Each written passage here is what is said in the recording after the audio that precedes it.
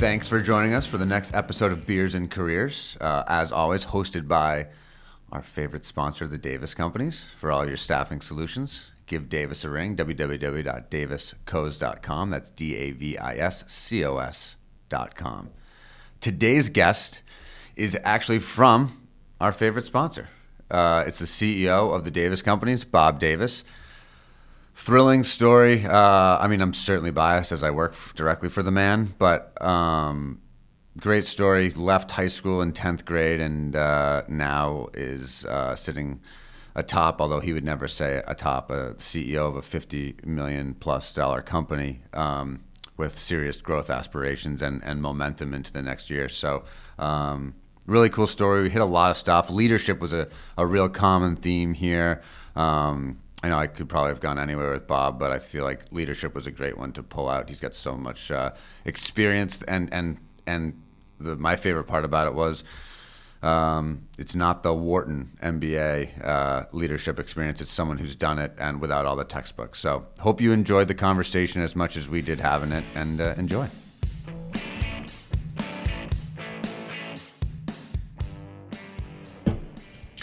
Crack a beer. Ready. Crack a beer. Are we on right now? Yeah, we're live. We're live. Oh, we are live. I'm not getting any feedback in my headset. Right. No, yeah. Are you sure? Well, yeah, welcome to Beers and Careers. Beers and Careers. Yeah. Here we go, guys. Well, thank you for joining today. The guest is our fearless leader at the Davis Companies, Bob Davis. And his beer of choice Is Bud Light. is a Bud Light, which is kind of your beer of choice, but I always had you as a Coors Light guy. Now, I was a Coors Light guy for a long time, but somewhere along the line, and it had to do with probably a sandbar Experience. transition. Yes. That just said that could have been the kids' influence Kept buying Bud Lights. of Bud Lights, and it just acquired taste. It's in the fridge. Yeah. It was in the fridge. Yeah, That's perfect. it was like, what's in the fridge? Now what's in the fridge is all these one-off beers that I can't stand. And it's like nobody drinks them. Milk chocolate stouts. I think that they're beers that you take to be polite. And it's like, I don't want this crap in my refrigerator. Right. So I end up with it all. Yes. Yeah. Yes. So, I love it. Well, I think this is of all the guests we've had on, you're one of the people I know, probably one of the best. And I think this beer is metaphorical for Bob Davis because it gets the job done, but it's humble. And I think that's kind of, for at least me in my career, like you've always been a humble and not like flashy or that type of CEO. So I think that this is a perfectly fitting homage that way. Cool. I'll take that.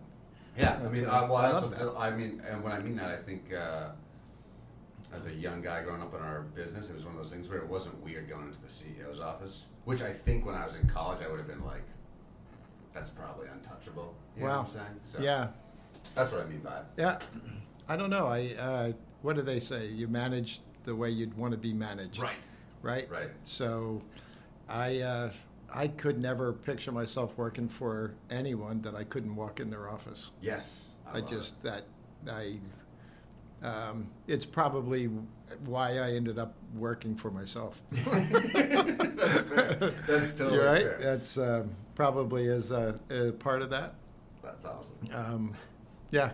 That's a good place for us to probably start then. So Yeah. do you can you give us for folks that don't know, Bob is currently the CEO of the Davis Companies, but can you give us maybe a quick elevator pitch, 3-minute version of how you got to here? You know what? I can remember. I remember my riding in the backseat of my parents' car, and we were talking about careers, and I remember this very vividly, saying, you know what, I know I could do a job that I would have to use my back for, but I think I have a good brain. I think I have something to offer. I want to do something where I use my brain. And I was pretty young. For me to be in the back of my parents' car, I started driving when I was 13, so I had to be pretty young. So I was in my teens easily then. And I think it kind of,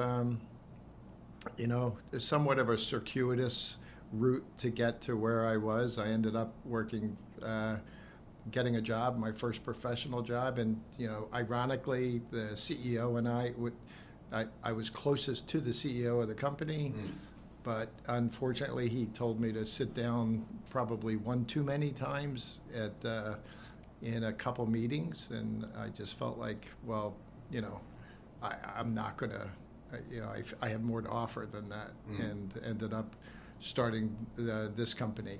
So I don't have a lot of journey between the time that I went to work in a professional environment and I started the company, about 5 years. Right. So that was my journey That's through the way there. Professional, wearing a white shirt and using my brain. So Yes. I'm not sure, it was a quick. I was a quick study, I guess. That works. Maybe. That works. Well, I think you sounds like you were confident and trusting your gut from the kind of the get-go. I kind of felt like I had. I think at the end of the day, when I look back at my strengths, I'm a bit of a problem solver. It's it's just an innate part of me. So at that time, I didn't recognize that was an innate part of me. So I think I was immediately. Well, like I'll give you an example. One of the big issues between me and the CEO was I was trying to get at that time, which was 1983. I was trying to convince him that we should computerize, and he wouldn't have anything of it.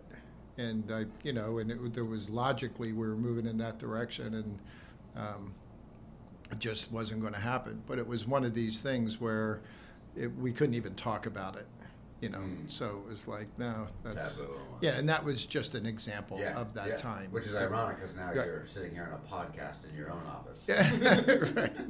So, right. And supporter of technology, and he's, Bob Davis. Right. And he's laughing his ass off at me. Right. So anyway. That's too funny. Yeah, that is very funny. Too funny. So throughout your journey, though, from a career standpoint, that was, again, I think my listeners will agree with me that you're modest because you just kind of glossed over 35 years of running a company as part of your career, because I imagine you must have worn many different hats. Yeah, I right? mean, it's... We weren't always sitting in a building that we purchased. No, it literally was... I don't ever remember... I never remember having it be so clear of a plan that I was sitting analyzing over what to do next, or we're not going according to plan. I need to go to plan B. I think I was always very much a Joe Frazier, Muhammad Ali fight where I was Frazier. I just had my head down and I was going to muscle my way through it one way or another. And determined. Yeah, and clear, clear in mind as to, okay, this is, I don't need to be looking 5 years out. I need to get through my next, 3 months and 6 months, and then paint that picture. So, that like the heaviness of a 3-5 year plan to be obligated to wasn't necessarily in front of me at that time. It was more about, what can I do right now? How can I grow right now? How can I move the company? What's the safest play? What would be the thing that undermines us? Just looking ahead, how do I prevent myself from X? Right. And plan accordingly. Did you, in the early years, who was your sounding board for those questions, or was it just you? It really was. I mean, I certainly, we had a great team. Yeah. Andrea was early on with us, and we had a good collaborative team always. Right. No, and a lot of common sense people, always, helping with good, clear decision making. But I early on, I had roundtables that we joined as a company. That I would With like attend. other businesses, you mean locally? Yeah, Or- other CEOs. Yeah. And at the time, you know, I kind of felt like I was above my head in regard to what I brought to the table, and the rest of my peers. So, you know, I quit high school in 10th grade. So never went back to school. I got my GED and did do some college level courses, but I never, that's the highest education that I had. So that never really, it's kind of funny. I had to learn how to do percentages when I started the business. Right. Yeah, just to give you an idea of like, okay, I'm really, really a little catching up to do here. Self-educated myself 1,000% with regards to my knowledge of Excel, and which happened to be Lotus 1-2-3 at the time. Just a thank God that the word processors had, spell check. Yes. Greatest invention of all times. Best invention. So it was the roundtables really exposed me, really exposed my lack of education, and because we would have to, come up with narratives written narratives, and I just didn't. I was dealing with people that were, certainly. Had their masters, undergraduate masters, and some doctors. And I was my worst enemy at the time. Looking back, I was an idiot about it. I put so much pressure on myself when I didn't have to. But that was so roundtables, and then as the company grew, it was really the talent within the company that kept us going, and reading what was happening in our market, understanding what's going on. Just owning the education of what you needed to be up to speed on. Yeah, just trying to be as current as I could be with the way things were changing. What was really obvious is we're in an industry of change. And, it was, my education was irrelevant compared to the decisions that needed to be made on a day-to-day basis, which had more to do with what was my current knowledge of today's market, the today's conditions. It had nothing to do with that, and my decision making had nothing to do with my education. It had to do with who I was. Yeah. So that's funny. It's funny because I think although you were big on trying to get the first place you worked to become more technologically advanced and computerized, as you mentioned. But do you almost feel like you've been in the business almost 40 years? 40. Yeah. 40 this year. But it's almost like that, as long the ways in which you've got the information, I'm sure, have changed. Right? Like, you're not mailing resumes anymore. Right. Right? And you're not, the fax machine came and went, right? But Yes. like the common threads are all still there. Like, you still, from a leadership and decision making standpoint, sure, you might be digesting our periodicals in our industry through email and websites as opposed to them mailing out to you, but you still had to stay just as current to make your decisions. Yeah, honestly, I think this industry is a generation away of losing that education. Because of the technology and the way things have evolved in our industry, we've lost, I should say, we're losing the relationship piece of our business, which in my time was the only way that you could survive. If you didn't have a rapport with a customer that you were well invested in, or your applicant community, there was just no way to stay in touch on a regular basis other than transactional phone calls, Right. which you would never survive in Right. that time. You would never. It was, the people that made it in my time through the 80s and 90s were people that knew how to maintain a relationship with a group of people on a regular basis, create a brand that with those people, and have it be of value for them. Mm-hmm. The technologies come to the point where it's created it's situations where we don't even have to pick the phone up Right. anymore between text messaging and email and in-mail. We can avoid it completely. As a matter of fact, it seems to me in today's time that one of the biggest struggles is actually picking the phone up, knowing you're going to have a conversation with somebody and feeling comfortable with that. And not, if you had to wing it, that's pretty intimidating for Yeah. some of the youth in our business right now, which is crazy. Right. Crazy when you Right. think about that's what we do. We're recruiters. We should be comfortable as all get out on the phone in a conversation.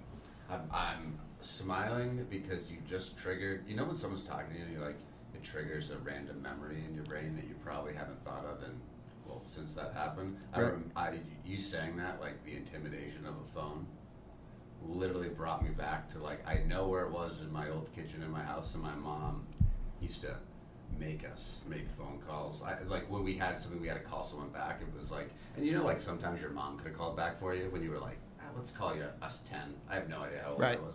Right. And I remember her like writing down like the cadence of like, well, first state your name and like why you're calling. It might have been like a health form, right? And I remember like when you said the intimidation factor, I remember like being like, oh my god, I can't believe I'm gonna call someone on the phone.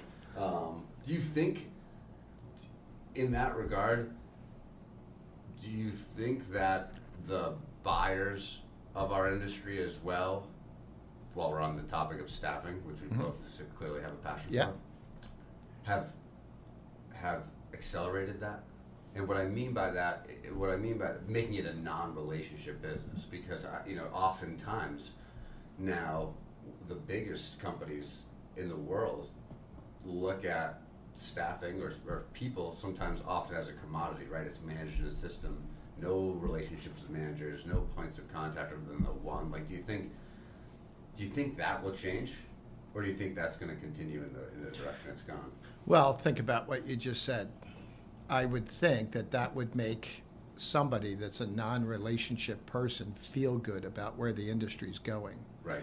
The simple truth is, I don't care who you are, you have a relationship with someone. Right. You have a favorite. Right. Whether it's Always. a child, Oh man, who's that? No, Brendan is my favorite oldest son. He clearly is my favorite oldest son.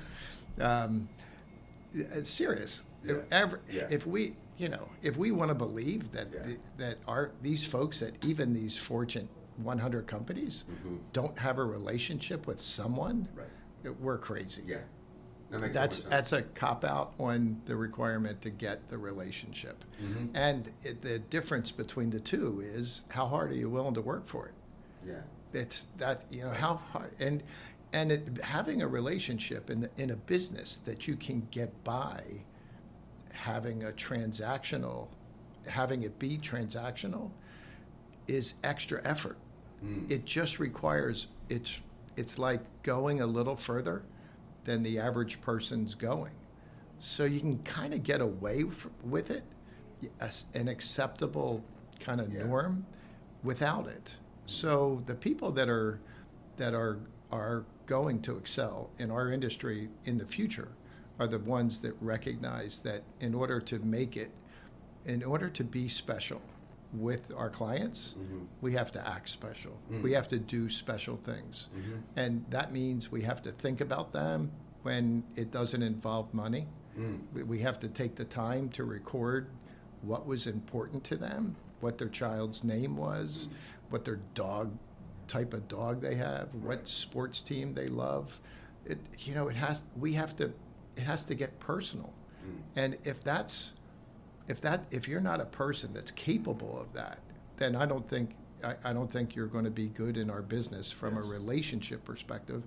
You might be good from a transactional, if just sheer numbers. Just throw sheer ratios to it, and you'll probably get by. There's a certain amount of hits. Right. Do you think, with the wave of technology making things more impersonal, in reality, like I think it's almost, to your point, we're a generation away from losing it. It was funny, I was at a economic breakfast the other day, and the keynote was talking about how his daughter had a sleepover. She might have been like 14 or 15, and he had to go in the room and he thought he was going to have to tell the girls, like, hey, time to actually go to bed now. And they were all texting each other in the same room. In the same room. And so I think to myself, as someone who plans on being around for a while, what about the hiring of those folks? Like, do you think it's harder now to hire in our business because relationships are less important in the marketplace? Not in our marketplace, but I mean in just the way people perceive things today in an instant gratification world. Yeah. Not to be negative about it. No. It's honestly, that's my job. Right. That's my job, is to make sure that I impress upon this next generation that I mentor, this next generation, to understand what's really valuable. I mean, anyone can see, hey, if I put this ass in that seat, I'm going to get paid for it. Right. That's easy to understand what that is. But how you did that is the hard part. How you went about doing that. And if you just rely on sheer analytics of our business, let me make a bunch of phone calls, I'm bound to stumble across something. There's a bunch of applicants. All I got to do is go to a job board and hit the right guy, send that guy, boom, it's a done deal. And guess what? I'm making money. Yes. That's one end of the spectrum. The other is I have a drawer full of people that I have a relationship with, that's close and understands who I am, that I can call on and say, hey, John, I have a brand new client, really important. I'd love to make an impression on them. They have a rec open. I don't have anybody for it. I know you're interviewing. And have you seen anyone that kind of fits this position? And because of my relationship with them, they're happy to refer someone that maybe they didn't hire. But that's just an example of all the work that was done for that was an investment of months, if not years, worth of relationship building and maintaining. And this generation, if they don't understand that, if they don't understand the value of that, it's going to they'll stop in our industry for a little bit and go, oh yeah, I used to do recruiting. I used to do that. I tried it. That was interesting. That when I realized how important. But it was a job, not a career. It was a job. It was a place I stopped along the way. Right. It did my career. This didn't become my career until I absolutely recognized the importance of the relationships. Totally. Yeah. It became a career for me. Yeah. It was something that so I'm on almost year 10 in our industry now, and I think I was fortunate to have got there naturally, and probably through some of the tutelage of folks like you in our business. But I don't know if I fully recognized what I was doing at the time. Yeah. Because I wanted to just build relationships to a degree, but more and more of when I hear you talk and we talk about this thing, the one thing that I impart on the people that I'm responsible for in our organization is this is when it stops becoming I got to go to work and do my job. Right. And more like, man, I'm working towards something and building a career. Absolutely. And I think that it's very hard to have someone feel what that emotion is like, But that's where that's what's making me the visceral feeling I have. Because then you find yourself in moments. I was at one last night with a customer who's now a candidate looking for a job, and I found myself in a local bar, catching up for a beer to talk about his next move, and it's like, and he was talking about all these people that he thinks I should be introduced to, you know, that I wasn't expecting to go there for. I thought we were talking about something different, and Right. I drove home being like, this is wild. I get myself into the wildest situations, and it's so much fun. Right. But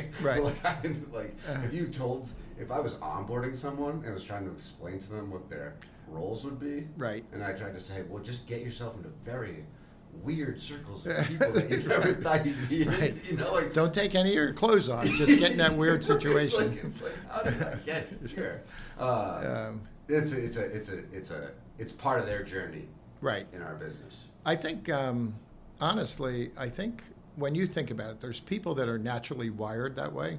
My Right. wife, for example, Yes. Terry, she's just naturally wired to develop a rapport. I was thinking she might be a better podcast guest than you to Yeah, talk about right. you.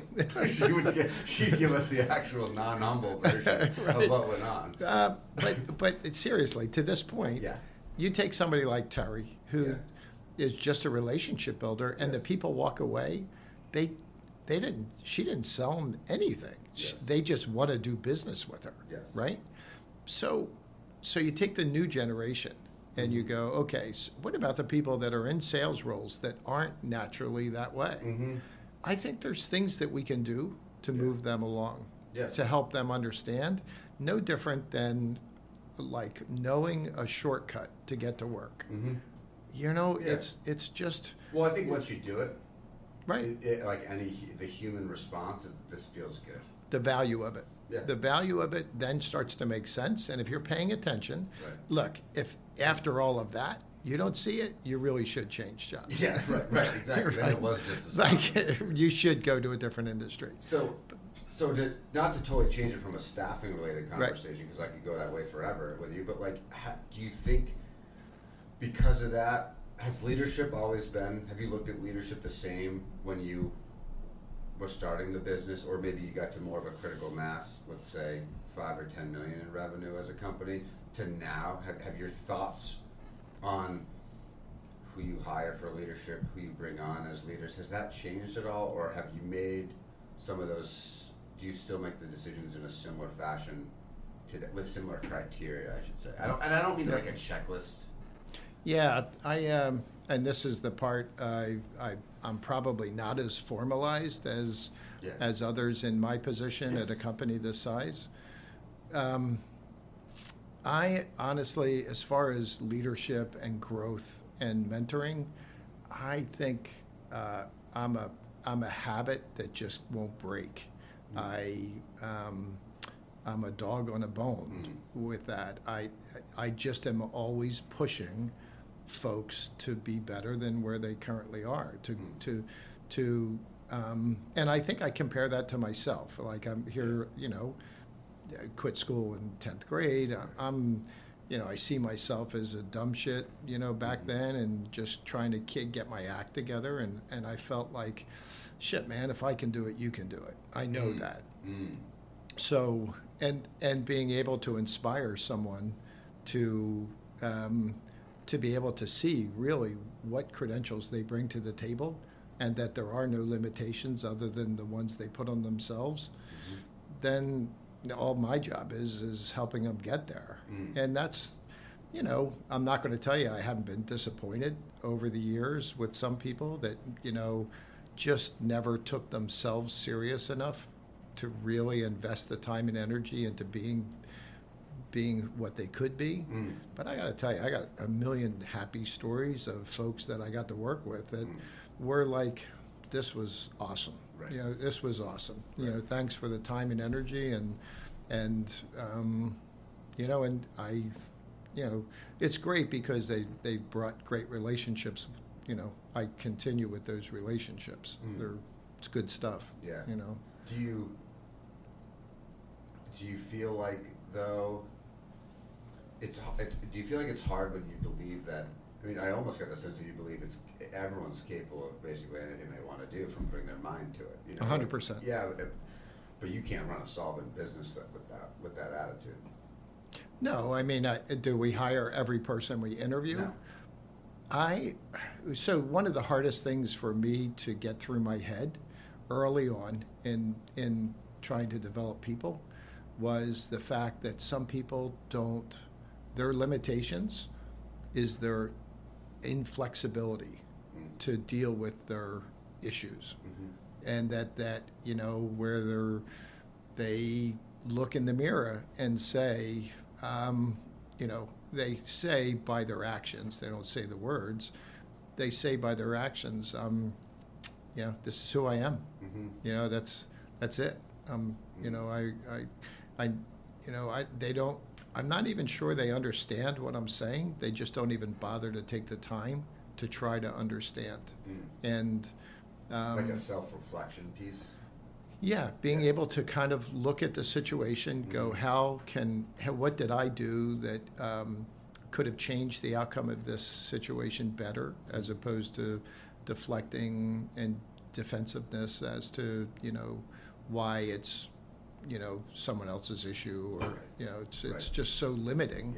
And you can see it right up till I have to tell you, I've really got to work with some extraordinary people that I was very intimidated by over the years, and only to find out where their Peter principle was. Where that Peter principle kind of came in, and I could see exactly what their limitations were that truly, truly prevented them from going any further. To the next level. Yeah. I mean, there's people you and I know that were completely limited by their unfortunate because they wouldn't deal with the mirror. The mirror does a good job. Yeah, it does a good job when you really use it. Yeah. When you're thinking about leadership in general, is there a trait that you think is most important in leadership? Because I think there's a lot, right? Like things that come to mind for me are self-awareness, inspiration to a degree, being humble to be able to look in the mirror. Totally. What you got to work on, but from your perspective, is there you said you've only said relationships 60 times in 20 minutes. So the best people, the best people I've gotten to work with, are humble, an immense amount of introspect. So they really do put themselves in the middle of what's happening at the time. Empathetic. The empathy, being able to see through others' eyes is so important. If you can't emulate that situation and truly feel the emotion of how this is playing out in their world, that's a loss. That's a huge loss for your ability to be able to deal with that situation. End of story. So it almost blinds you. It's like trying to drive a car with your eyes closed. When you can't do that. And what I find, and this is probably one of the big limiting things for people, is they don't even try. It doesn't cross their mind to take the time to think about exactly how does this other person see this? Can you even argue their point? Can you, if that's their response, can you create a narrative that supports that response so you know what to do next? That exercise, unless you're wired, or you're taking the time to think about that, how can you problem solve that? Right. Anyway. Honestly, that I see that so much. I almost see it's easier.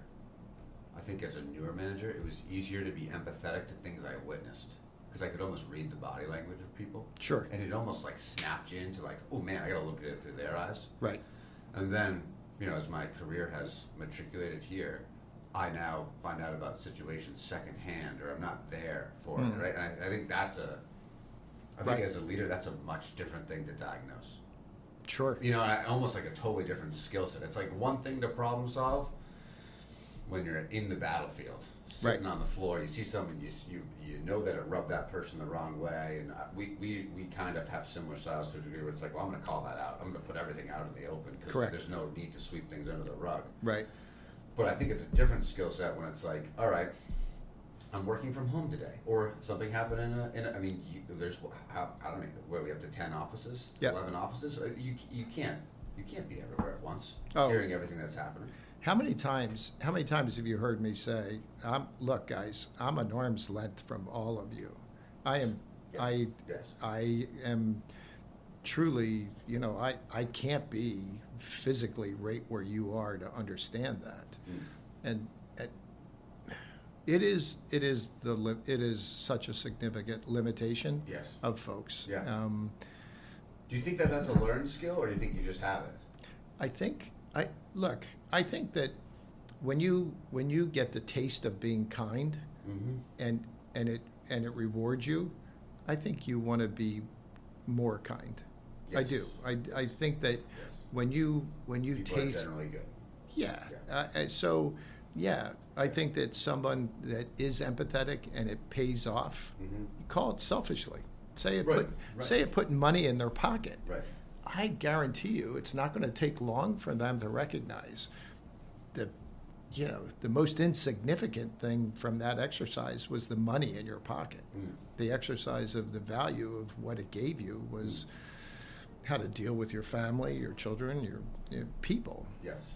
So, Okay. and influence the situation. You Right. can't do it without it. Mhm. So, or it's difficult. Yeah, or right. you become a dictator. You don't really care. Right. Yeah. Right. I don't give a shit about what. Everything's edict. Yeah. It's why do I have to care what you feel? I just know what I want, and Right. we're going to get there. Right. So, that's. Can you tell that to my 2-year-old? Right. That'd be wonderful. Can you tell that to my Favorite oldest son? Yeah, right. or my favorite youngest son? Yeah. Oh, that's too good. That yeah. is too good.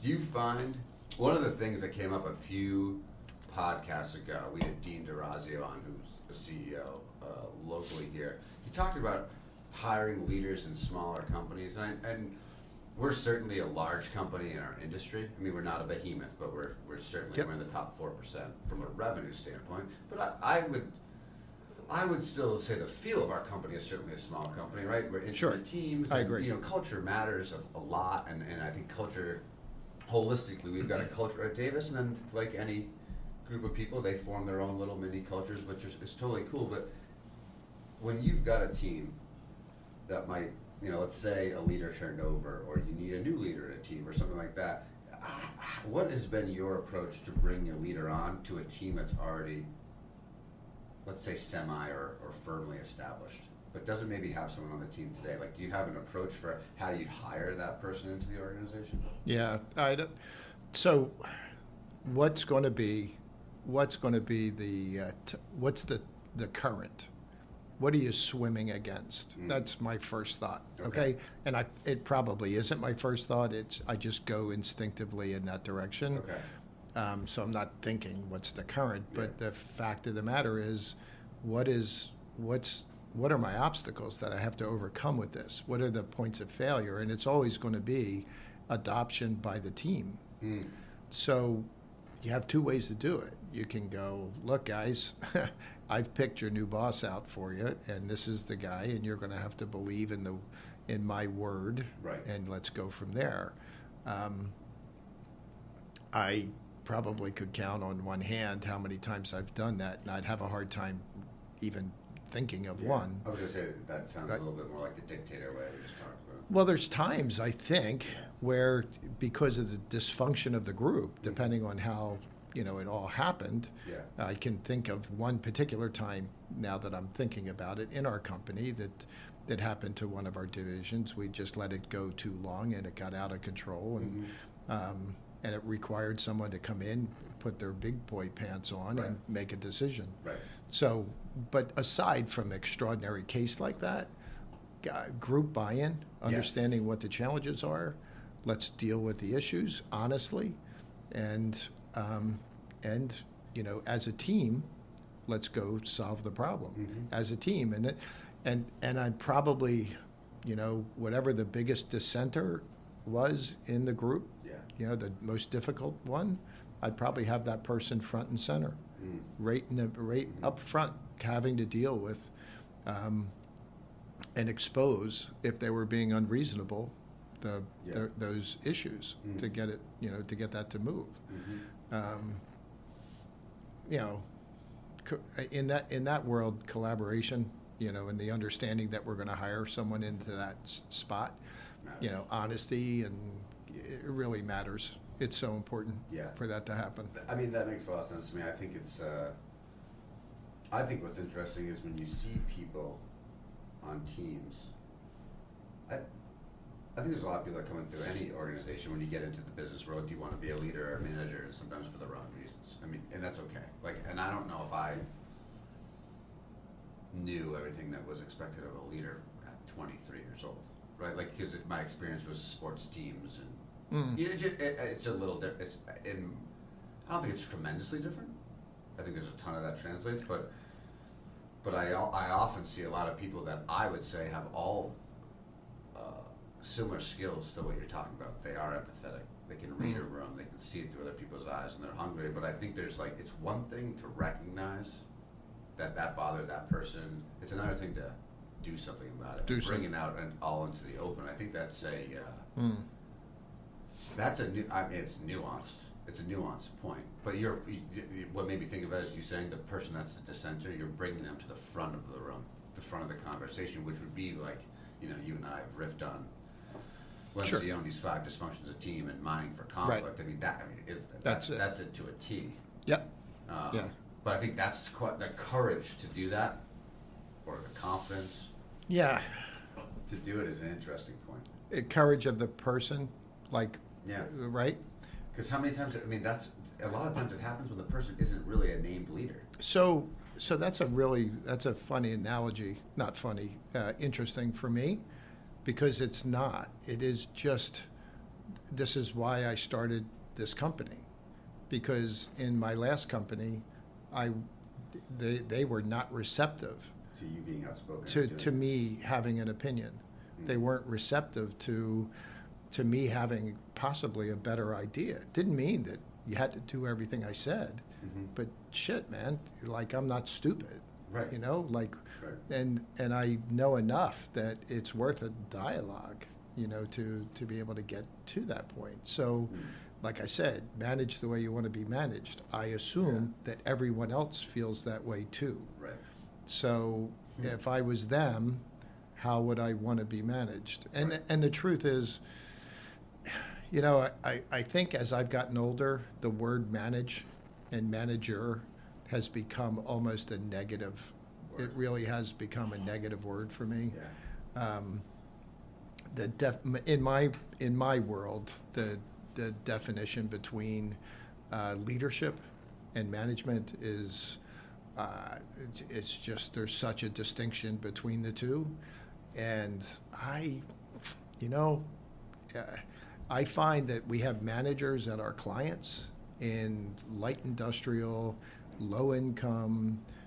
Environments that are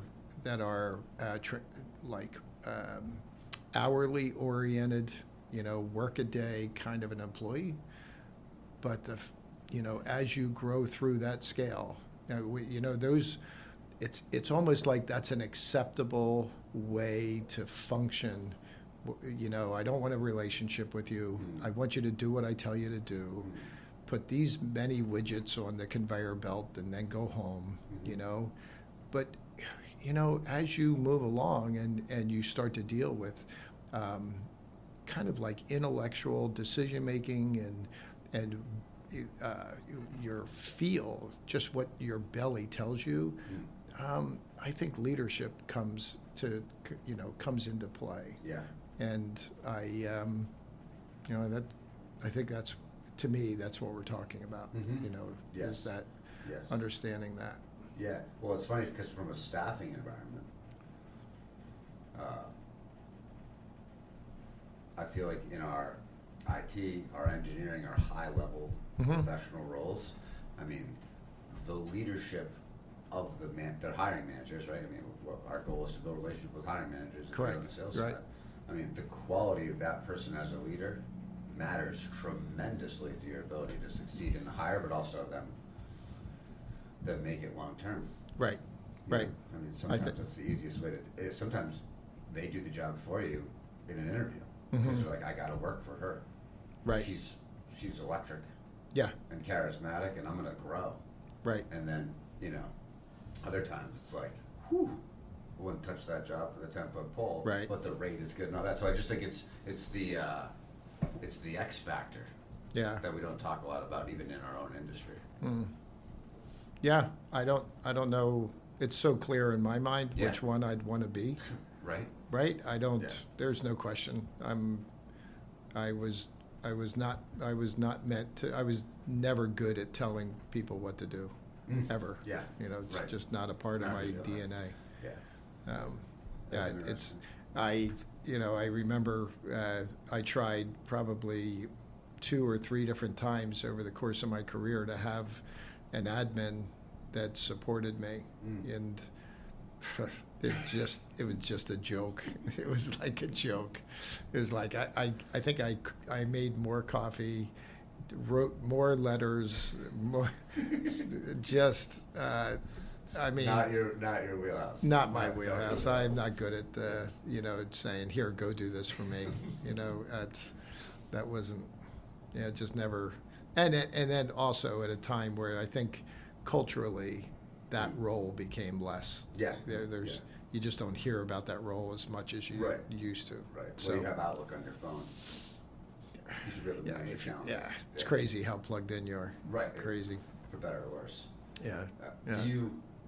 I usually ask folks like along their career path, like, was there a failure or a regret? Regret is such a strong word, but was there like a failure that you learned from? And I'd almost endure in our line of conversations because we've gone down the leadership track so much. Like, Yeah. was there like one as it pertains to like the leadership bucket that you're like, man, I would have done that differently, or damn, I'm not doing that again?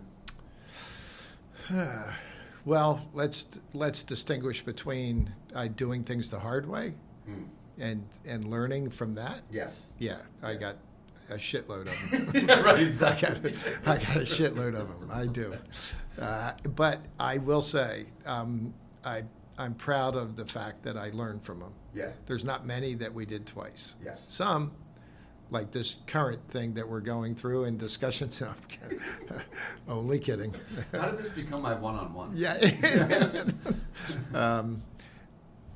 Regrets. I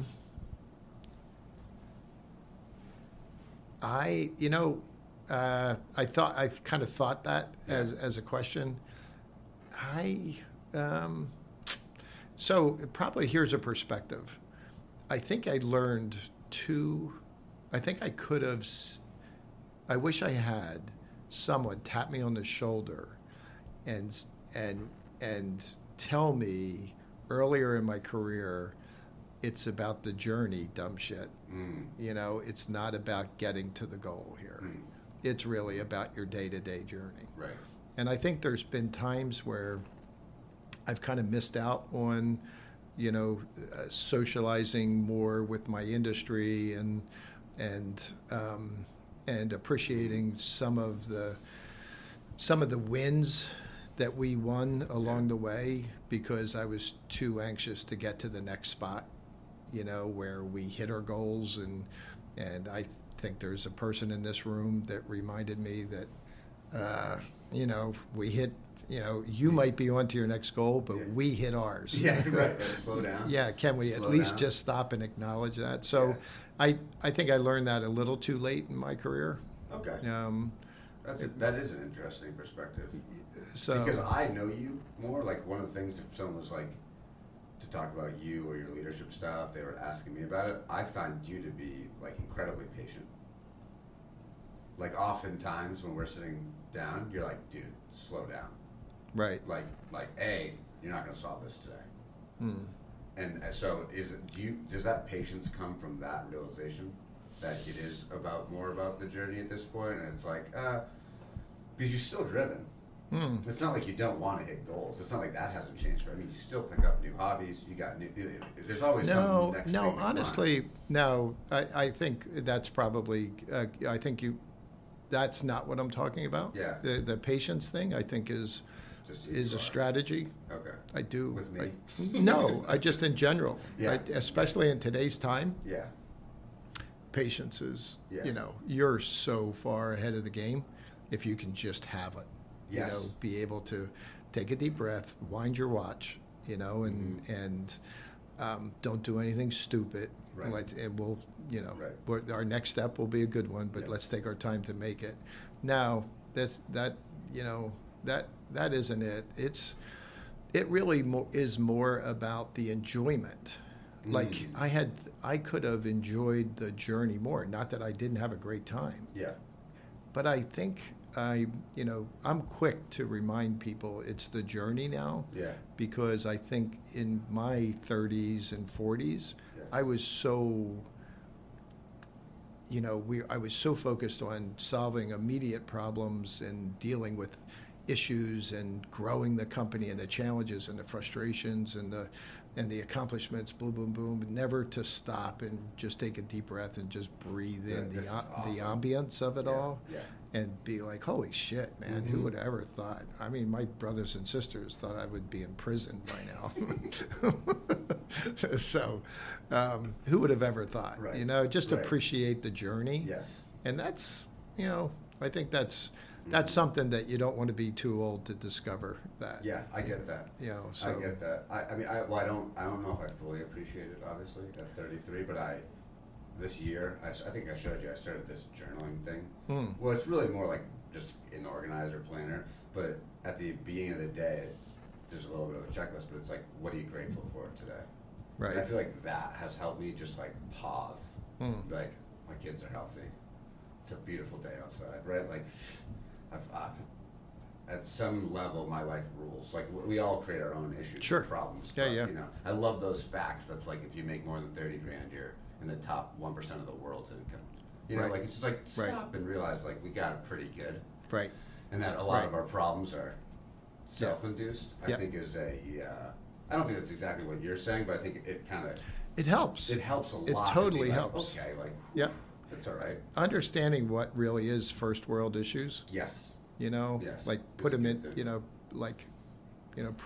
properly categorize it. Yeah, it puts it in the right perspective. Yeah, right. How do you deal then with like, and this is kind of a funny question to ask you, don't punch me. How do you deal with The Democrats. Sorry. how do you deal with like, I'm trying to articulate it the best way I can. You are one of the better mentors or coaches I've had, but you're coaching people. But you said when I asked you the regret question, you kind of went to like, well, there's a lot of lessons I worked really hard through, and I would have kind of done them a different way. Right. How do you deal with that as a boss, where you're like, man, I'm watching this person and I'm coaching them to avoid this situation, but they're gonna make the same mistake. Yeah. I mean, they gotta learn it the hard way, because I can only say it until, when the student is ready, the teacher will appear, kind of mantra. But like, how do you deal with that? All with the fact that like we have goals. Right. Well, way back when, probably when we were pretty, maybe 10, 12 employees total, and we had recruiters bringing in deals, perm deals, and my experience in helping close deals, helping the applicant sort through all the nuances of changing jobs. That's that's when you It's a life really, decision. yeah, and you need to be a counselor at that time. Yeah. But you need to do all the homework of counseling long before you get to the time where they actually are holding an offer. You can't just magically turn into a counselor now that money's on the table. Right. You need to deal with that.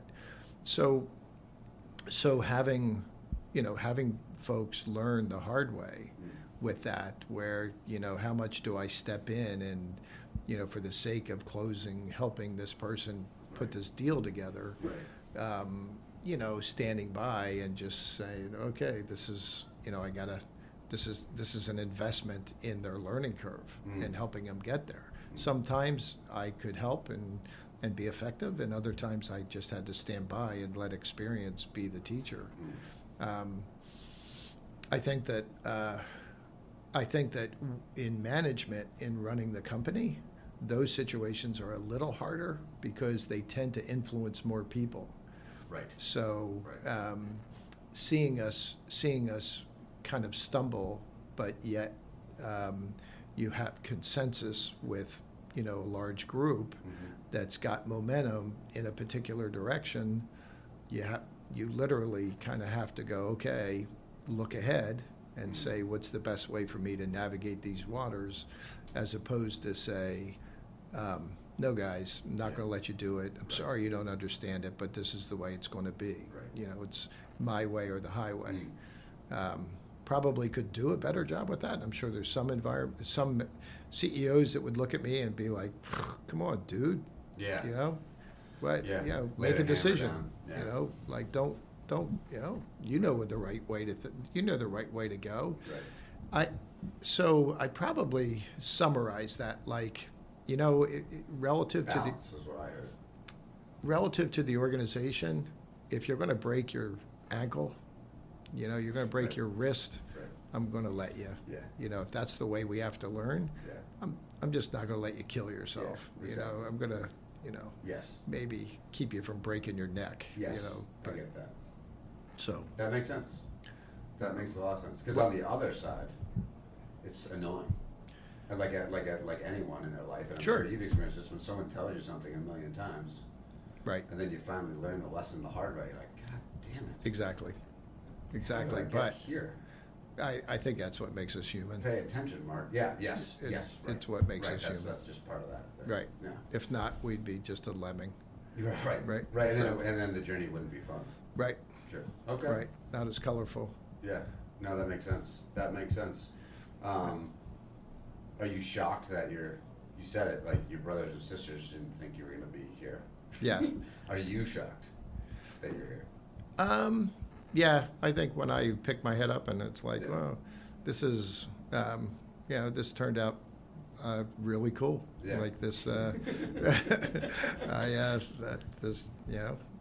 being in our own building, finally buying our own building, and kind of this stage of the game, that's pretty hard. That's a pretty, if I wanted to take the time to wallow in that, yes. I think that it's worth doing so. I just think we have more to go. Yeah, I was going to ask you. So, for a guy who's accomplished quite a bit, what keeps you? What gets you fired up every day to come back to work?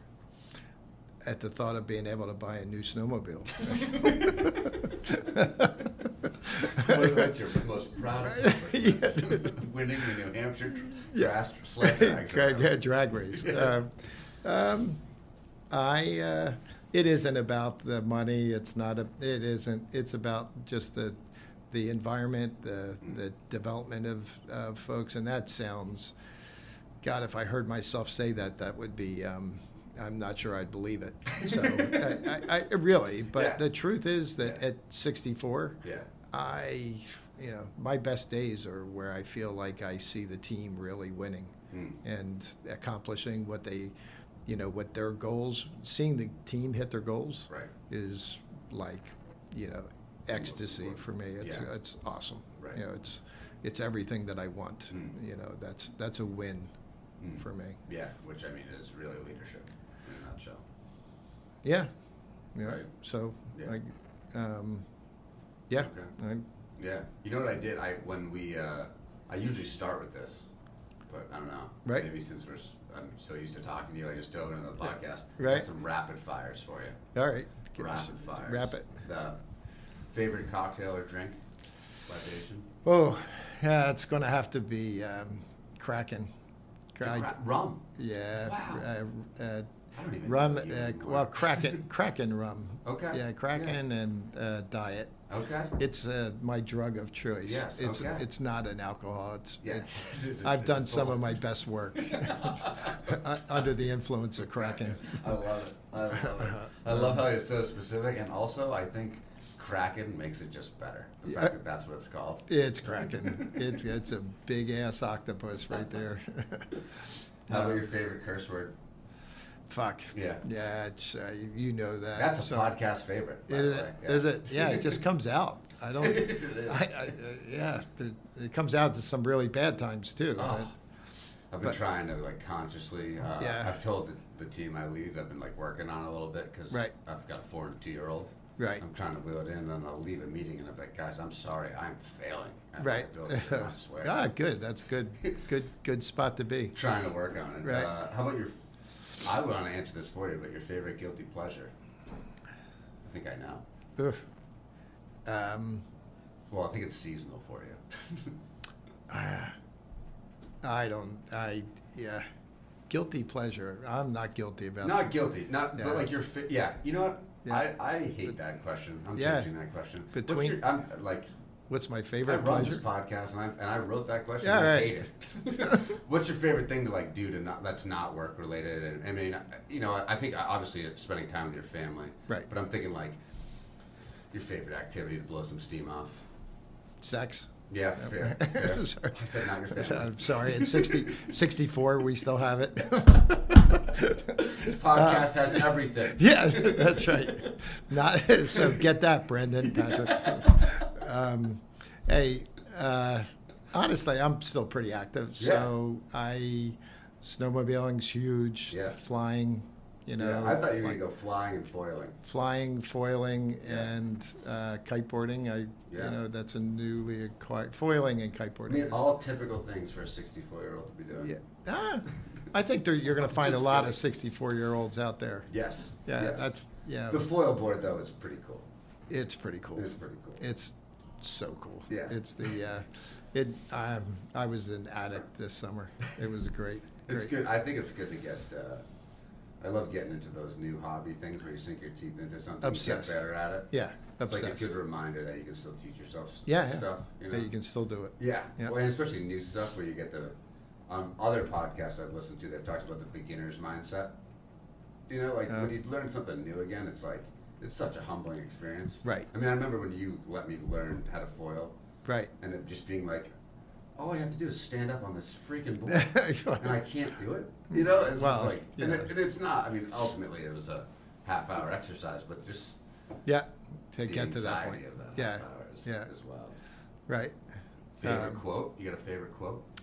A couple. When you know, probably first, Mark 9:23, Jesus said unto him, "Those that believe, all things are possible to him that believeth." So that's a keeper for me. Yeah. And then Walt Whitman's "When the student's ready, the teacher will appear." Yes. I think I've that's never heard a. you say that. So know when the student's ready. You know, that's a key thing for me. Yeah. Those So, are good. Those yeah. are really good. That's Some people are quote people and they're not. I find most people have something that they like. yeah. use as a- Live free or die. Freaking yeah, love that's not that. bad. That's not I a love bad that one. That's not Yeah. a bad one. No. Super American. Yeah. Do you have like when you think about what was your first job, like legitimate job? Oh. No, excuse me. When I say legitimate job, I mean just someone was paying you for it. I don't mean like your first professional job. You told us what that was. What's the first job you were doing? And So how you old were went, yeah. Like my first job was such a big job Really? that I can't believe I did it. Wasn't like camp counselor. No, Oh. no, it was so big. Like I'm not kidding. I'm not. This isn't about me. I just don't even know how I did it. What was it? A paper route. Okay. How old were you?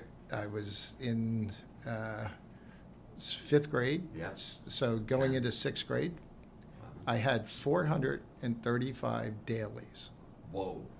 435 papers I had to deliver every morning before I went to school. And then on Sundays was like just under 500. Wow. 500 Sundays. How long did it take you to do like 400 whatever papers? I lived in an apartment complex, so we had 4 units, a building. Yeah. So divide that number by 4. Okay. That's how many buildings that I had to go in. Okay. So you still had to walk to all the buildings Yeah. and ride your bike, and Hustle. but then you had to collect once a week. I had to collect You didn't the just money. pay the person on Venmo? They didn't Venmo back then. So I remember that is. I remember how old were you? sitting in my like bed. 10 or 11, 12 maybe. I don't know. I think I was 9 Yeah, okay. when I first got it. I had that. My brother had one side of this area and I had the other. And between the two of us, we were the number 1 and number 2 paper routes in New Jersey. Wow. So for a number of years. And That's pretty cool. I don't even remember what I did with the money. I never saved it ever. You know, it was always, I was always buying something. But I think back at that and go, they used to have to drop the papers off in different spots so that when I ended, I could pick up the new package of paper, fold them, and then go deliver them. Wow. So that was my first job. That's pretty good. That's really good. Yeah. There's a lot there that you could unpack. Yeah. I mean, when you think about the collection, I would never let my 9, 10-year-old go to this apartment complex in Camden, New Jersey. Yeah, it just wouldn't happen. It just wouldn't happen. Not going to happen. Society has changed quite a bit. So, but first, no, that's good. That's what I was looking for. That's phenomenal. Yeah, that's some serious discipline at an early age. You're getting in there too. Yeah, it was before Paper school. Comes every day. Every day. It was the Philadelphia Inquirer. Yeah, no days off. And it was every day. Wow. Yeah. That's impressive. Well, here we'll end with this. What would people find most weird about your daily routine, other than your hour and a half commute? Hour and a half commute. That's a good day. Weird. I don't know. I don't know. That's all right. If you got nothing weird. Yeah, trying to think. I'll tell you mine. I always put my left shoe on before my right. Oh, damn. Everything I do. So that you're taking it there. You're taking it there. You know, like just like kind of quirky. I hang all my shirts so the collars face left. Do you? Everything, my jackets, everything. Never really. That's only because you're telling me about your sock. But I do only hang my shirts to the left and coats and everything. But is that purposeful, or is that just because? I just noticed that I do it. It's like one of those things that you notice you do. I should say I consciously put my left shoe on first. Huh. It's weird. I have no idea. I think I won one hockey game as a little kid, put my left skate on first, and I remembered it, and that's it. It's just like, well, it ain't broke. It ain't broke. Don't fix it. Like, you do something weird before you get in the plane. So someone told me, I think it was Dan Horvath, told me that it was bad luck to put shoes on a table. Oh. So I never, ever put shoes on a table. Okay. Ever. There we go. Yeah, that was. I was just looking for something. Would have never thought of that. Yeah. But, and if I'm forced to put shoes on the table, I turn them upside down. So there we go. So see, I knew there was a nugget. Yeah, I never would have guessed that. Well, Bobby D, I am glad we did over an hour. Oh. I'm glad it flies. Yeah. It totally flies. Yeah. That was great. It was good. I thoroughly enjoyed the conversation. I think our folks. I mean, we hit leadership from about 8 different angles, which I think was awesome, and appreciate you. We getting to do this. Yeah, awesome. I loved it. Thanks, I loved man. it. Yeah. Thanks. Yeah, be happy. We'll get you back on, maybe with Terry for some more. Yeah, some that would be. sound Oh my gosh, I'll get one word in. Awesome. Well, thanks again. All right, buddy. Thank you. Yeah. All right, bud. Bye.